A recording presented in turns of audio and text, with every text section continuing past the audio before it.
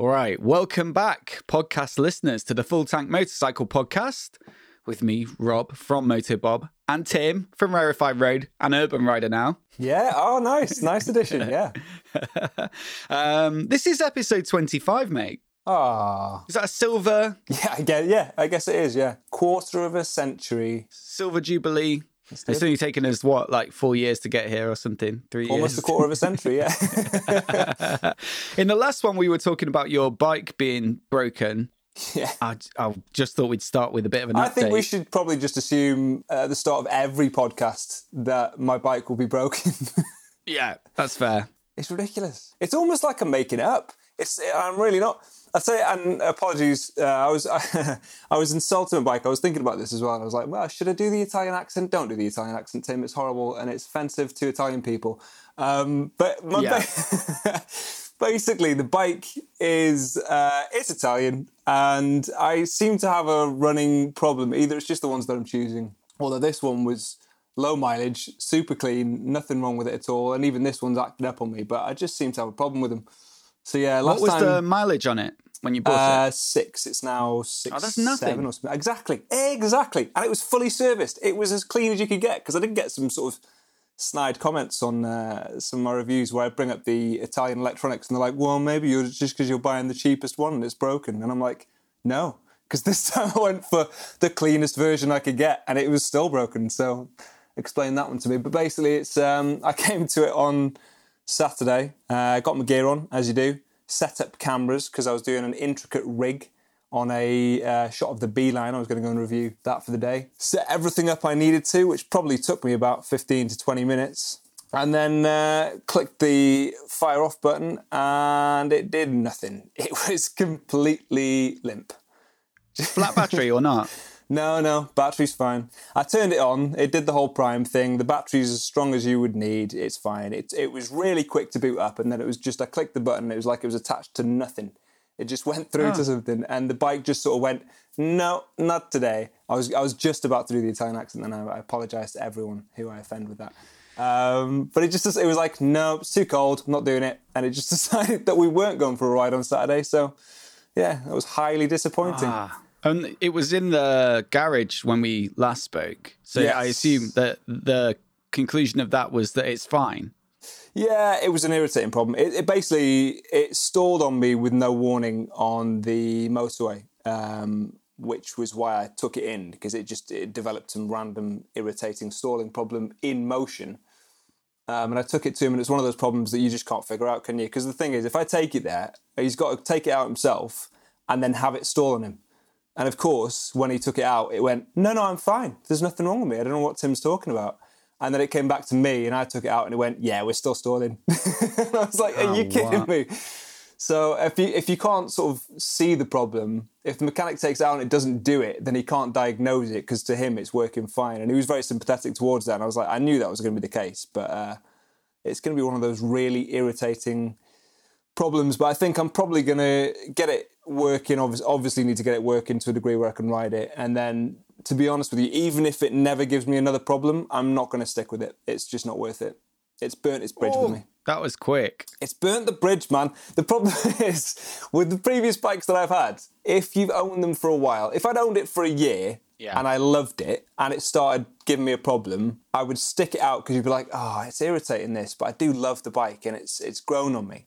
But because I've ridden it probably less than 10 times, let's call it about 5 times I've actually properly ridden it, and in the cold and the wet, I haven't had a chance to fall in love with it. So any problem it gives me, and it's a big problem, it's an irritating problem, is enough for me to just go, I don't enjoy you. You're not the bike for me at the minute. But I'm not in a rush. Are you not somewhat kind of hopeful that the problem you've got now where it won't start is actually the thing that was causing it to... Yeah, well, yeah, I am partially hopeful that this is the same problem, but I don't know that it would be. It feels unrelated, to be honest with you, but yeah, it could be. Well, I used to take a little bit of pleasure in kind of minor mishaps of yours.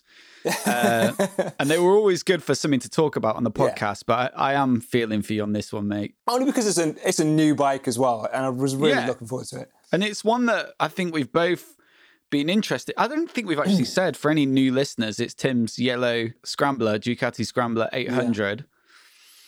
And it's one that I said before, haven't I, that if I didn't buy the Street Twin, it probably would have been a Scrambler. Yeah, and I can see why as well when it works. Yeah, it looks super fun. So it's gutting for you, mate, really. Yeah, it just is. When you just sat at it, when you even if I'm not planning to go out and ride today, the fact that I can't go out and ride today is demoralising. And this is the big thing that puts people off buying used as well, isn't it? There's no one to take it back to. True. And you feel like they may have known about this when they sold it to you. Yeah, I actually don't think he did. And that's usually I give them the benefit of the doubt anyway. But I think on this particular occasion, I actually don't think it was something that had done it to him. Because I took it out on some lengthy rides in the wet from him, and it sort of sat and stuff, and it gave me no grumble. It's just when Where was it stored? In a garage, actually. So yeah, it was barely sort of ridden, not ridden that often anyway. He gave it a new battery before he gave it to me as well. So yeah, I can't say any particular reason. It's just because it's a proper head scratcher. If I had any kind of an any kind of indication as to what it is, that would be less frustrating. But the fact that it's a non-issue. It's like it's because it's not there half the time, and then sometimes it just decides to stall. I mean, it sounds somewhat related. If it cuts out and now it won't even start, you'd imagine it's not like No, I mean, hopefully, if it is related, it could be related. Let's keep our fingers crossed that it is, and let's keep our fingers crossed that I can actually get out and ride. Although, to be fair, the weather isn't great. So, to be honest with you, the bike's probably doing me a favour. That's true. It's quite nice here today. Is it? But still not biking. No. Because of the old restrictions, probably same as everybody else that's listening. But hopefully we're a month or two away from being able to ride a little bit more. In the meantime, we've got a topic of conversation for this podcast episode, which I picked up from, I think I've mentioned before as well, that I quite often listen to kind of car podcasts. I like hearing the formats and ideas. And one that came up was on the Seen Through Glass podcast. I don't know if you follow Seen Through Glass on YouTube. I don't. Or not. It's a guy called Sam, I think, and he's London-based, supercars kind of job. And they were talking on his podcast about what they would spend £140,000 on, and you could choose one ultimate car or multiple less expensive cars and have a bit of a fleet. And they did the same thing for both. And it had me thinking, I was like, that's super interesting. But £140,000 would take ages if you were talking bikes. Can we not just push the budget up close to 140? That would be nice. And I think also as a mental exercise for you, Tim, kind of just to lift your motorcycling vibes and bring some positivity. Like, what do they call it? Like visualizing, a happy place where you have like 3 new motorcycles or something might pull you through the next few weeks of trying to fix the Scrambler. So I had to rein in the budget down to 25 grand, which I think is more or less reasonable, because for one bike, that would be one very nice bike, but it does cut out some silly stuff, like the, Ducati Superleggero or V4R. Yes. In fact, most Harleys as well, the big touring ones, you won't get them. You won't get a Goldwing, brand new anyway. Mm-mm. You won't get some of the Indians.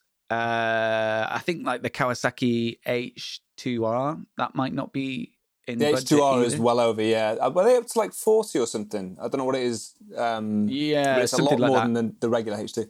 A few MV Agustas are out of question as well.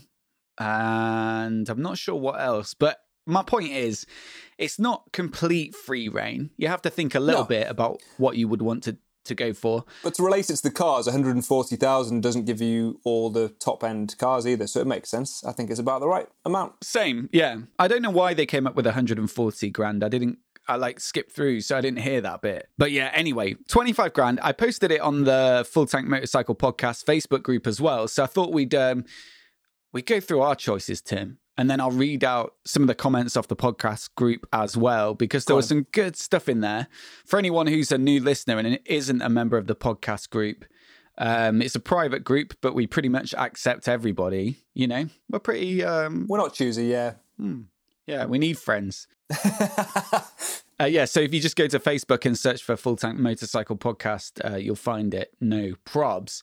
I think I'm just going to jump in, Tim, with my bike choice. Yeah, because it's not that surprising, and it's come up recently in another list.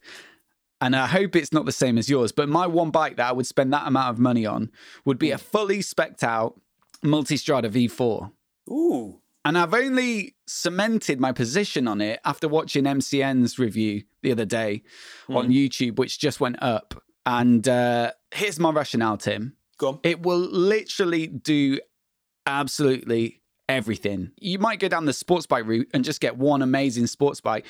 But this will actually, if you just had one motorcycle, this will do absolutely everything. And if you go on the configurator, you can spec it right out. So you can add the radar adaptive cruise control. You can add the sports kit with the Akropovich like exhaust system. What else did I add? Panniers, spoke wheels because they look way better. There was something else as well. It was all like center stand and stuff. But then, I put like engine bars, peripheral lights. And basically, if I put every single thing that I wanted on it, it came to something like 24,700 and something pounds. You got some But change. that's the bike, right? You can go up and down the motorway on it. It's got adaptive cruise control, luggage. So like, what else do you need? And heated bits and bobs, keep you warm. Decent windscreen. I upgraded the windscreen as well. It can really corner apparently as well though. It's got surprising so we're saying levels it can of do grip. everything. You're thinking you could probably take it on a track as well if you were so inclined. It's 165 horsepower V4. Of course I'm you aware could. of the engine. Yeah, but it's always funny. I don't know if you've ever seen videos. I've checked out a few because when I was looking for the Honda, the CB1300 versus the Yamaha and stuff as well, it was just funny when you see those kind of bikes on a track. And there'll be some video of person on a CB1300 like chasing down R6s or whatever the sort of tagline or title is. And it is quite funny when you watch a bike that sort of doesn't fit there, just reeling in sports bikes and stuff. And that one would probably be the same thing. It'd be one of those bikes where if you've got a rider who really knows the bike, they end up reeling in sports bikes. They end up reeling in sports bikes. You've got a chance. You've got hope. If I owned it and lent it to somebody, they've got a chance. Yes. In your leathers, so at least it looks like you. Yeah. And I was thinking as well, like, put the right tires on it and you could do a bit of gravel stuff.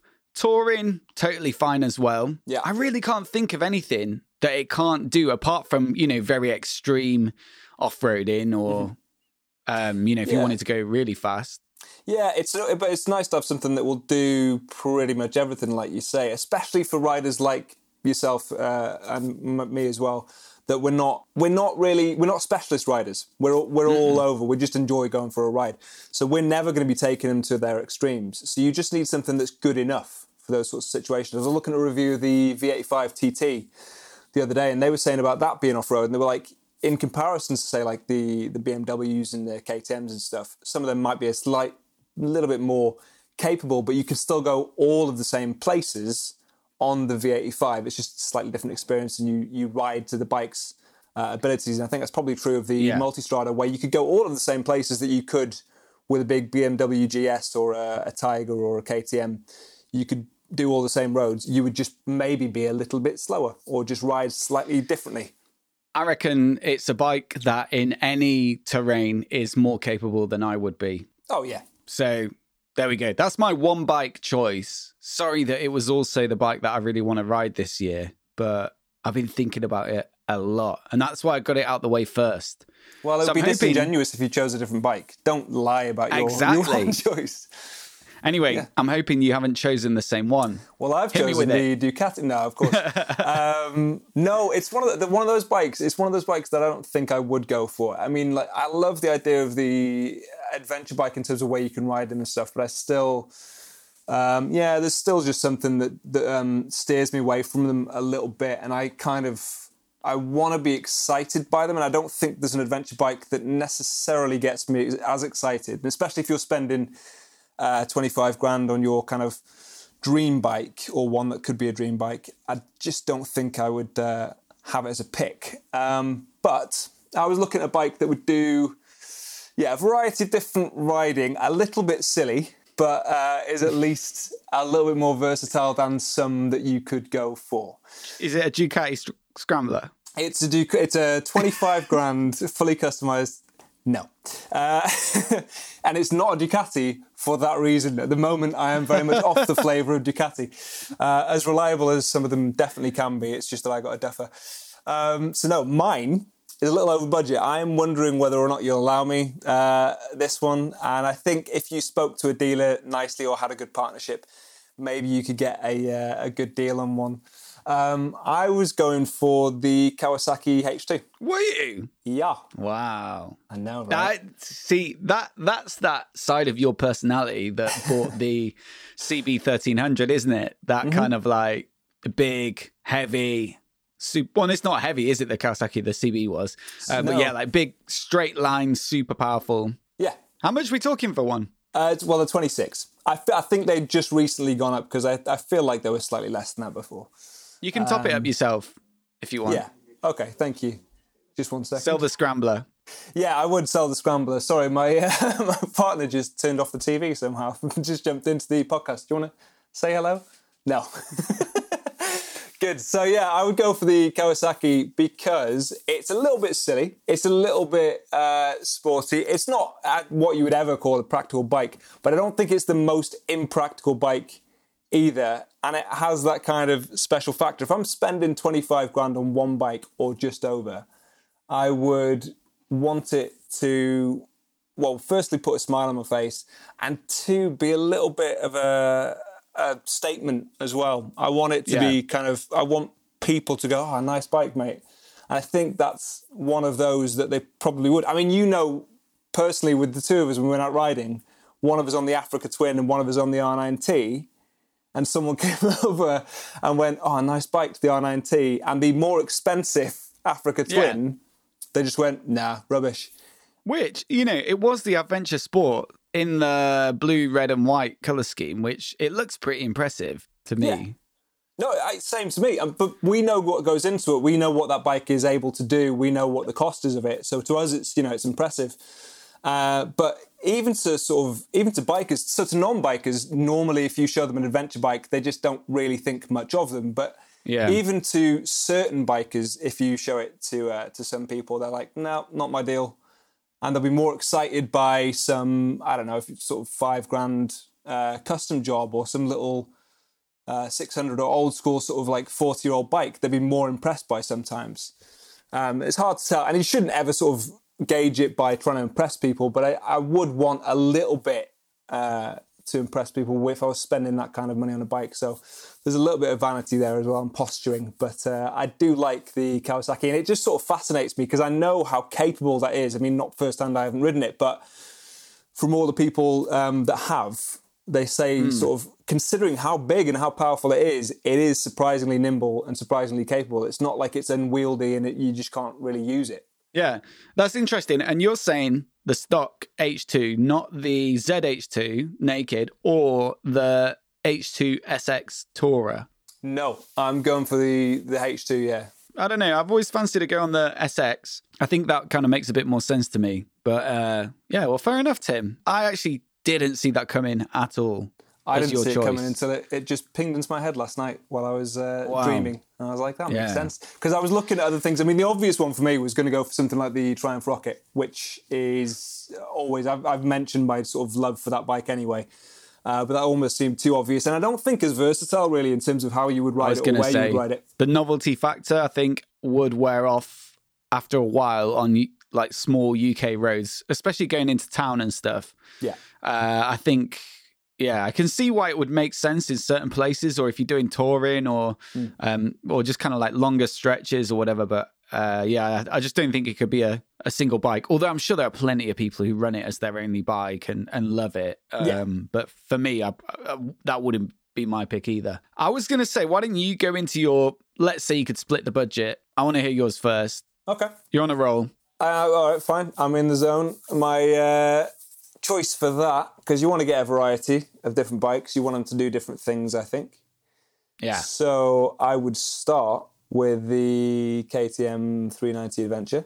Straight in there. Why are you shaking your head? I do like that bike a lot, yeah. Because when we talked about, what was it, the best bikes that we rode in 2020, wasn't this really high up the list? It wasn't number one, was it? No, it wasn't number one, but it was on the list, yeah. It made the cut for me. Top three. I'll tell you why. Because same thing. You do want to, I think if you're going to do it, you want a kind of sporty bike, you want something else with maybe a little bit more charm, and then you want something potentially that you can take off-road, because that's a different aspect of riding. Yeah. And for me, that always comes down to a cheaper bike, probably, because if you were to drop it, I don't want to worry about it as much as my £10,000 or £15,000 bike. So the 390 Adventure is a perfect little tool for me because I'm only ever going to dip a toe in off-road. I'm never going to take it too seriously. And it will comfortably tour as well because I rode that thing up to see my mum in Wales, and it's probably the most comfortable bike I've ridden up there and down. Honestly, yeah, out of the ones that I've owned, which isn't saying a huge amount, but definitely I would say one of the most comfortable rides I'd had doing that journey, and I've done it a few times.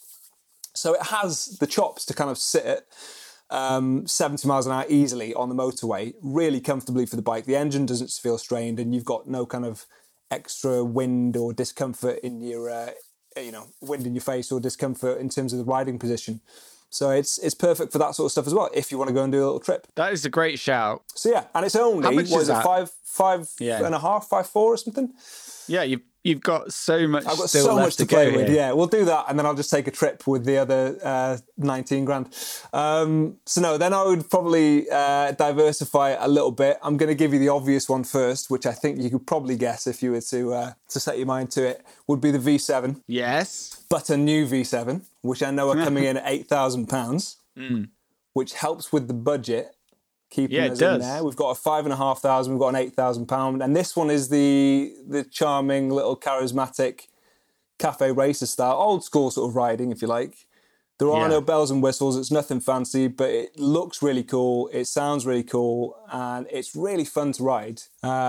It's comfortable enough, cushy enough, but it's still able to carve up some little B roads and stuff. So it's a really fun machine.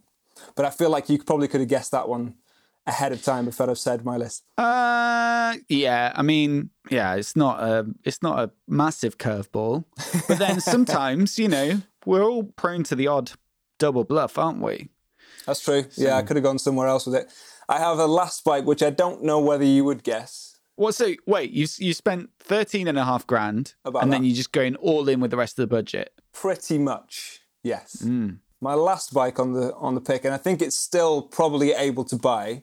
But it's important that I explain that it is not the brand spanking new one, but the one that is just going out, and that would be a Speed Triple. Wait, you'd get the 2020 year model? I would, because I have no extra money in my budget. I've looked at the pricing, and the 1,200 would take me over the 25,000. I don't think we can stretch both my budgets that far.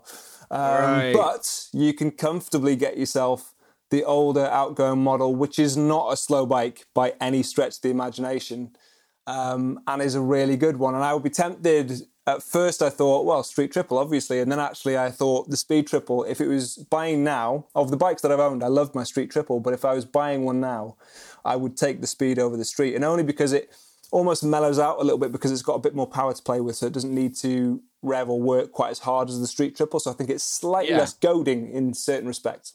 Interesting. I've ridden one of those last year, I think. The 1050 RS, yeah. And it's mad how good it is. It's good, yeah, isn't it? You wouldn't be wanting for anything on the road with that. And that rounds off, I can see what you've done there. You've kind of ticked all the boxes. I would hope so, yeah, because you've got something that's sporty and fast and stiff in the suspension and agile. You've got something which is no less fast, really, if you're going on normal roads, so obviously you're never going to take it on a track, but the V7 is not a slow thing around some B roads, and then you've got a little adventure bike that you can go and play off-road. Beautifully played, Tim. Thank you. Done to you. I can see how that works. Yeah, there's a little bit of old Tim there with the V7, and then a little bit of H2 Tim with the Speed Triple. Yeah, the midlife crisis Tim with the H2. And then there's practical Tim with the sort of mini dad bike. Yeah. Yeah. Wonderful. I think we kind of went along similar lines, but I was thinking about, could I get 3 bikes? Could I get 4 bikes? I was looking at like really affordable little off-roaders because like everyone would always like to have that option. Yeah. And I just was going round and round and round and round for ages, trying to figure out how I could slot it all into 25 grand nicely. And then, I just had a moment of realization, which was like, basically, if you get the Tiger 900 Rally Pro, I've always said it's like a ridiculous spec on that bike in terms of accessories. So when you're adding engine bars to the Multistrada V4 and peripheral lights, and what else do you have to add? Tiger 900 with the heated seat that you get on the Tiger 900. Yeah, and stuff exactly. All these little bits and bobs. I was kind of adding them all up, and it got to nearly 25 grand. Obviously, there's like it's way more powerful. It's got the radar cruise control, but for the same thing, 13,400, you basically get most of those features. It's only 95 horsepower, but in terms of a bike that will ferry you up and down the motorway easily, do a little bit of gravel riding if you wanted, be nice and warm with heated grips and seat on those miserable commutes, lug camera gear around if you've got luggage on it, all those things. Luggage was out of budget actually for this one, so that'd have to be like something I save up for. But that was it. I was like, yeah, 13.4 for that. That's very good. And that leaves me with £11,600. So then I can get something silly for the weekends. But me and Tim, we've both come from a background of really enjoying retro motorcycles. And as our, YouTube channels have grown a little bit broader, so has the podcast. And we've started to consider a wider range of bikes.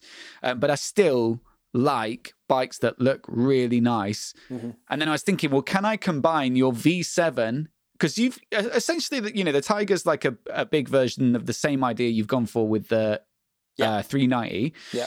Can I squeeze your other two bikes into 11,600? And the best thing I could come up with was either a Speed Twin, but that's just too boring a choice for me because I've got the Street Twin. It would just not be... I wouldn't be excited about that. I wouldn't feel good about myself coming on the podcast and saying, if I had go for the slightly bigger, faster version of the bike that I already have. Yeah, I wouldn't. Yeah, I wouldn't. No. I wouldn't sleep tonight. No. So then I was shopping around and I was looking at lists of like the best retros, and it was staring me right in the face. R9T, but I don't know if you've seen the updated colors and stuff, but the cheapest model now is the Pure. Yes. And the cheapest paint job is this grey finish. Yeah. And I think it actually, with one modification, is the best looking R9T in the lineup now because it doesn't have too many of the blink parts, the billet parts. It doesn't have like the flashy paint jobs. It's just, it showcases like the fundamental beautiful design of that bike. Yeah. So it comes with the black seat, this really nice like slate grey tank. Yeah. All the components are pretty much blacked out now. That was a change, I think, for this year. Yes. But the one mod I would make is the Option 719 wheel set. So I think with that, it's roughly in budget. And you can get a spoke wheel set for like 300 quid.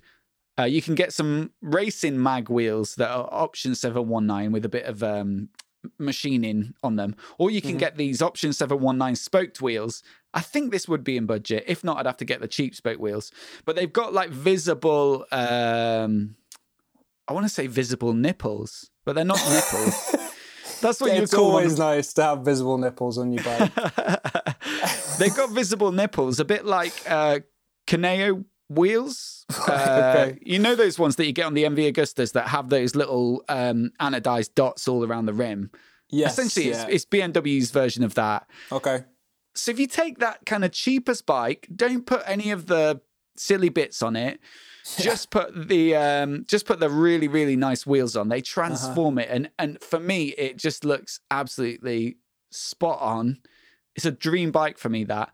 On the road, it's got like 100 and odd horses, so that's plenty. It loves being, hammered, that bike, but it looks that good as well. And I think I'm probably not that likely to go any quicker on a more capable bike on the road. It's got good brakes, decent suspension. I don't think you could. Yeah, I mean, honestly, how much of any bike can you use on the road? Once it gets above, what is it, like 70 horsepower, I would say? To be fair, even like the Street Twin, where we're knocking around the sort of 50 to 60 mark, doesn't often feel slow. It's only when you're on like a really open, straight stretch and it takes maybe a little bit longer than some other bikes to work up to speed. But once you get it up to speed, you're not lacking on practically any bike, really, when you're going around. So yeah, no, the R9T is not lacking for anything. I was really happy with that. In fact, you are quick on that because I followed you on it when I was on the Africa Twin and I think you lost me a few times. I knew that road well, I think, is my only advantage there. I think that was an illusion. All right, so we've got loads of responses to this question in the Facebook group. So like I say, if anyone's not joined up, do get stuck in there. I love reading all these comments. And let's jump in. And I guess the game is, Tim, are any of these good enough to convince you to swap your choice for somebody else's suggestion here? You reckon? I think I've seen one of them that I definitely liked as an option, but I think it was a second-hand one. It was the person who said Ariel. You'll come across it in a second anyway, but Ariel do some really nice, very odd bikes, but over budget. So they said second-hand, so I'm not sure if I would personally be able to choose that one. I haven't actually been through all of these yet myself, so... okay, it was an Ariel Ace, actually, was the name, sorry.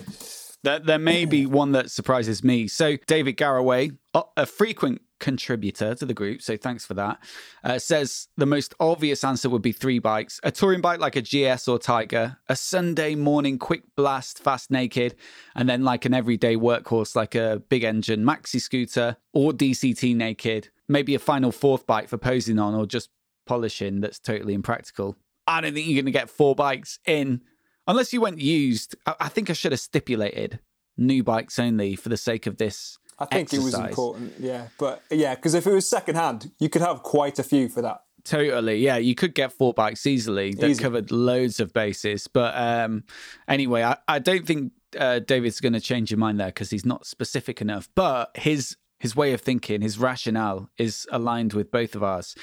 Also aligned with our rationale, or mine, William Symington said he would go for the new Multistrada and a jerry can. Get a bit more mileage out of it. Because, yeah, it's hungry, apparently, that bike. I've heard it's very hungry. That was actually something that came up in the MCN review. It eats fuel. So in terms of touring, they're like, I don't know if I can recommend it for that, but everything else. But you know what? If I was given 25 grand outright and then I just owned a bike like that, I wouldn't be, paying any like finance or anything. So I'd have a bit of cash for fuel anyway. So I'm willing to burn it. It just depends whether you end up finding yourself stuck in the middle of nowhere because you've run out of fuel, but I doubt it. Yeah. All right. Jim Marr says something sort of trendy looking like a street scrambler, something super exciting and exotic, but not too fast, like a used 899.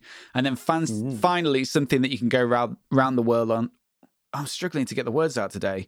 Maybe an F850 GS Adventure or one of the new Tigers. Same as everyone else, isn't it, Tim? Hitting all the categories. You need to, though. If you can have a multitude of bikes, you can't have 3 bikes that do exactly the same thing. Unless you find that comment, in which case, fair play to them for sticking to their guns. They know what they like. James Cole says, spec'd out Multistrada as the one bike. I'm surprised at how... I feel like I hit the nail on the head there, and that's quite rare for me. It's coming up frequently. Or you've lied to me and you actually read all these comments before we went. I didn't. I promise I didn't. I promise. But he said he'd much prefer to get 2 for that cash. Yeah. As a fan... as a Triumph fan, I'd be getting a Tiger 900. Mm-hmm. And I think this is just me signed into someone else's account. And probably a Speedmaster or maybe a nice Speed Triple. I love the Speedmaster. I would do that as well. That actually is one of the bikes I would quite like to own. But I would want, as he says, something else to balance it, to offset it, that you can go a little bit quicker around some corners on. Grant Hendricks says a Ducati Monster and a Triumph Bobber Black. Now, that is 2 very different styles of bike. Yeah. Although, in terms of engine performance, you've got a V-twin and a 270 parallel twin. So there's some similarities there. But in terms of like how they are to ride and riding position and what they feel and look like, yeah, you've got 2 different bikes there. And he doesn't feel the need to plug a dad gap.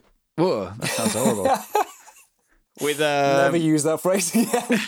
But yeah, no, he hasn't. Yeah, well done, Grant. I know Grant personally. Yeah, he's a friend of mine. Yeah, so good choice, Grant. Well done. Sweet. I like that one, actually. He's got some spending cash off the back of that as well. Some nice leathers Do you reckon? Sort of fill the gap. Yeah. How much is the new Monster? Well, that's a good question. The brand new one. It's I'm going to look. So there's a Ducati tax on that somewhere. You got to get within £1,000 if you guess, and you win a prize. Yeah? This is embarrassing because I should definitely know. Well, are you going to say the base Monster or the Monster Plus? Let's go base. And I'm gonna say 12. 14? No, I mean, you were miles off. What? 10,000 to... £10,295. That's a steal. It's good, isn't it? There you go. So he's got spending cash. That's leathers. But that's in that kind of KTM 890 Ducati. That's what it's competing with, and that's 10.5, I think. So you can get some proper rapid bikes for that kind of money. Oh yeah. Anyway, yeah, he has got a bit of change. Bike Bob. There's a couple of comments in here from Bike Bob actually, because I think he changed his mind. He said he did say he reserves the right to change his mind on a daily basis. That's very fair. For 25 grand, it'd be a toss-up between a professionally built bobber, an SV650 hill climber with all the Super Twin kit thrown at it, or a drag bike, or an Energica Evo Rebel, which I recently reviewed, and that would be a hell of a way to spend that budget. But I think he came back an hour later with what I think is probably a better shout, go on. which would be a Harley Street Bob and a Zero SRF. And that is an excellent combo, Tim, because the SRF has your naked sports base covered, but also is a pretty practical day-to-day commuting choice if you know the set distance you're covering each day. And electric actually makes a lot of sense. Big shout. And it's comfy, isn't it? It is, yeah. And obviously he's got a hell of a contrast in that he's gone for an electric bike as well. So you've got a lot on there. But I like the fact that it only took him an hour to switch his... Nope, I've changed my mind. Yeah, me too. Gav Hunt said, if I had that kind of budget, I'd love a Triumph Bobber and a Kawasaki Z900 RS. Two very different bikes. Yes.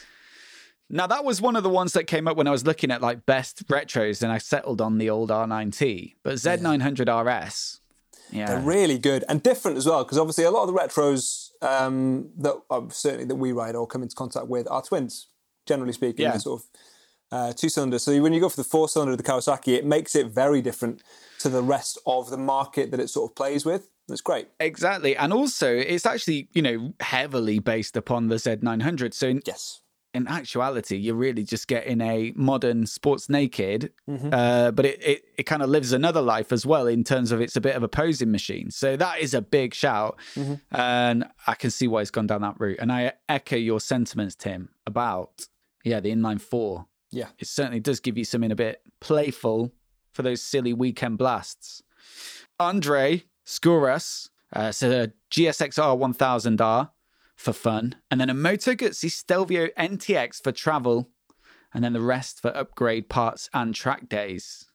Have you ever had a go on a Stelvio? But I would imagine when he says money for customization, I'd say for fixing. I'm joking. I love Moto Guzzi. They're very reliable. Okay, so that one hasn't sold you. Oh, here's one that might. Alan White, Moto Guzzi V85 TT, Kawasaki Ninja 1000 SX, which I was surprised when I put a video together the other day, which was like top 10 best-selling bikes in the UK last year. The Ninja 1000 SX was something like 5th or 4th or 5th, 6th. Really popular because they're super good value for money and super fast. Anyway, and the SV650. So you've got adventure, touring, track, and scratching covered, I think. Like basically all your bases covered there. What do you think of that one? Is that tempting you? I'm not switching from mine for that one, but it is a good choice. I will justify that definitely. Oh wait, Bike Bob did come back with another one. He wants a Indian Chief Dark Horse, which just came out, and an SV650 Hill Climber. Nah, I really want to get on that Chief Dark Horse. Have you seen that, Tim? I have, I would like to have a go on that as well. A blown up Indian Scout, innit? For 25 grand, Michelle Micoli would go for an Aprilia Capo Nord 1200 Rally, a Moto Guzzi V7, and the Ninja 1000 SX. It's coming up frequently. It's good value for money, though. That's why. I mean, and a Ninja, I don't know. Once again, I don't know my sports bikes that well, but I feel like there are differences between them. But in terms of which one's more capable, they're all really close to each other. I think it more comes down to which one you gel with when you get your sort of big sports bike in there. Let me rattle through these a little bit quicker for you. So Brendan Hager says 25 grand would buy a Roadster. I think by that he means a Harley Roadster, which I love that bike. A Speed Twin and a Monster 821. And then he's got about 600 quid that he would have to haggle down. That's a pretty nice setup. Just shout if any of these manage to, take your fancy. Yeah. Alex Fuel says option A would be a guess. Multistrada V4. Don't worry, Tim. I'm sorry, I was slow to deploy on that one. Option B, Yamaha TDR 250, MT10, and a Grom. I like that.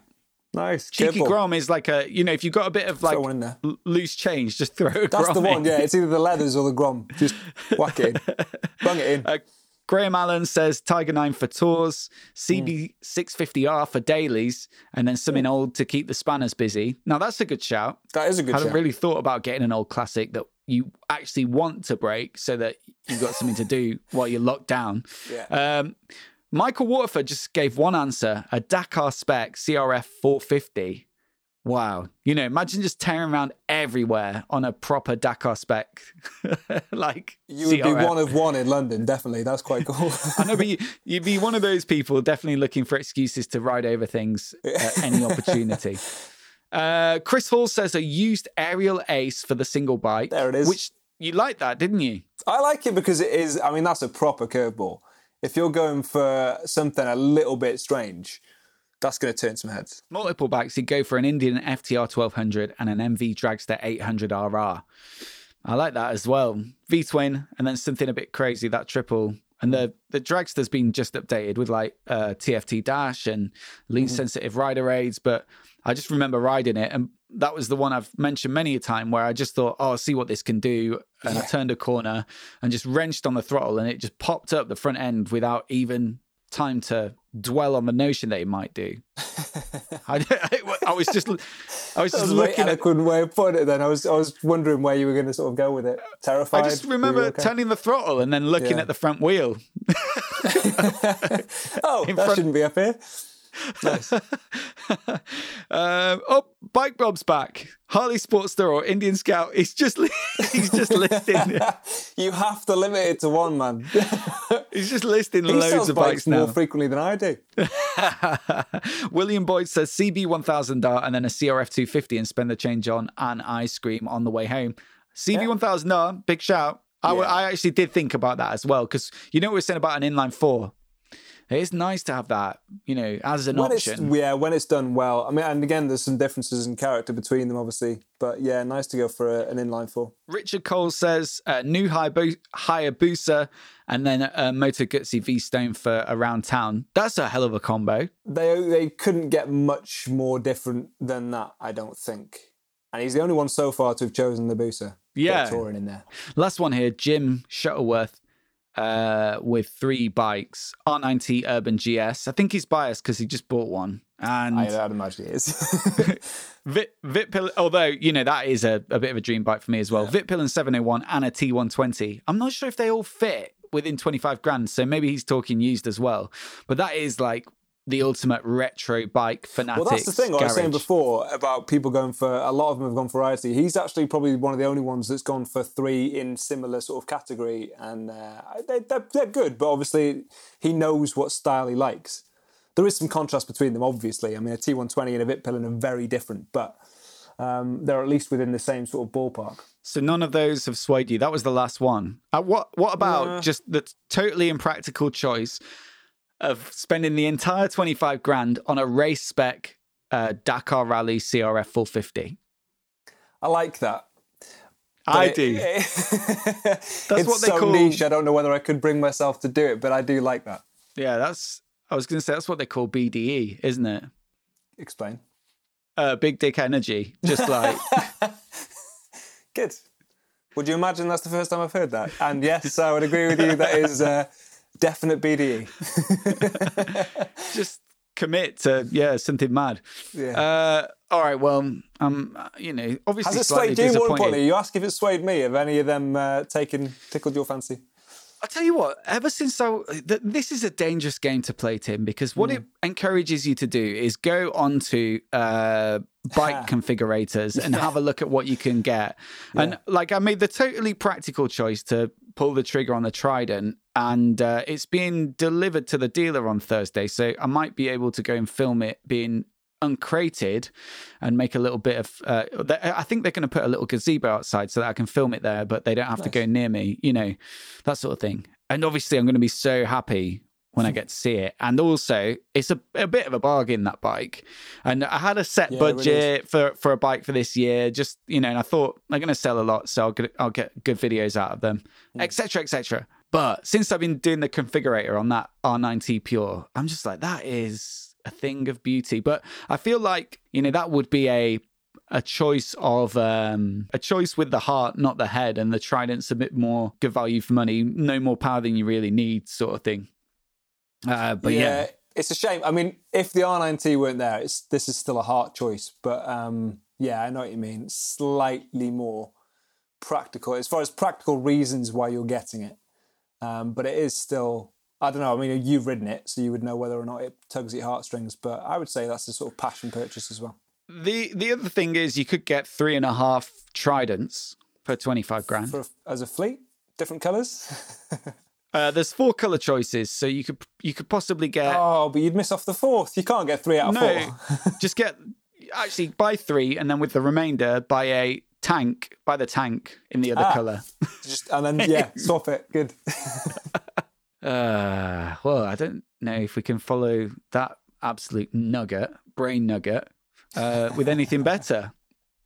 No, other than the fact that, as you say, it just means that now I'm going to go through configurators and especially since I am no longer friends with my bike, I'm going to start looking at other bikes to choose, which is dangerous. Get on the Trident configurator. There you go. We can be Trident buddies. I can't do that. We can't have the same bike. No, that wouldn't be cool. All right, well, enjoy the rest of your day, sort of teasing yourself. Maybe lock your bank details or credit card away for the day and just cool off. And I'll do the same. All right, thanks for listening, everybody. Catch you next time. Catch you soon.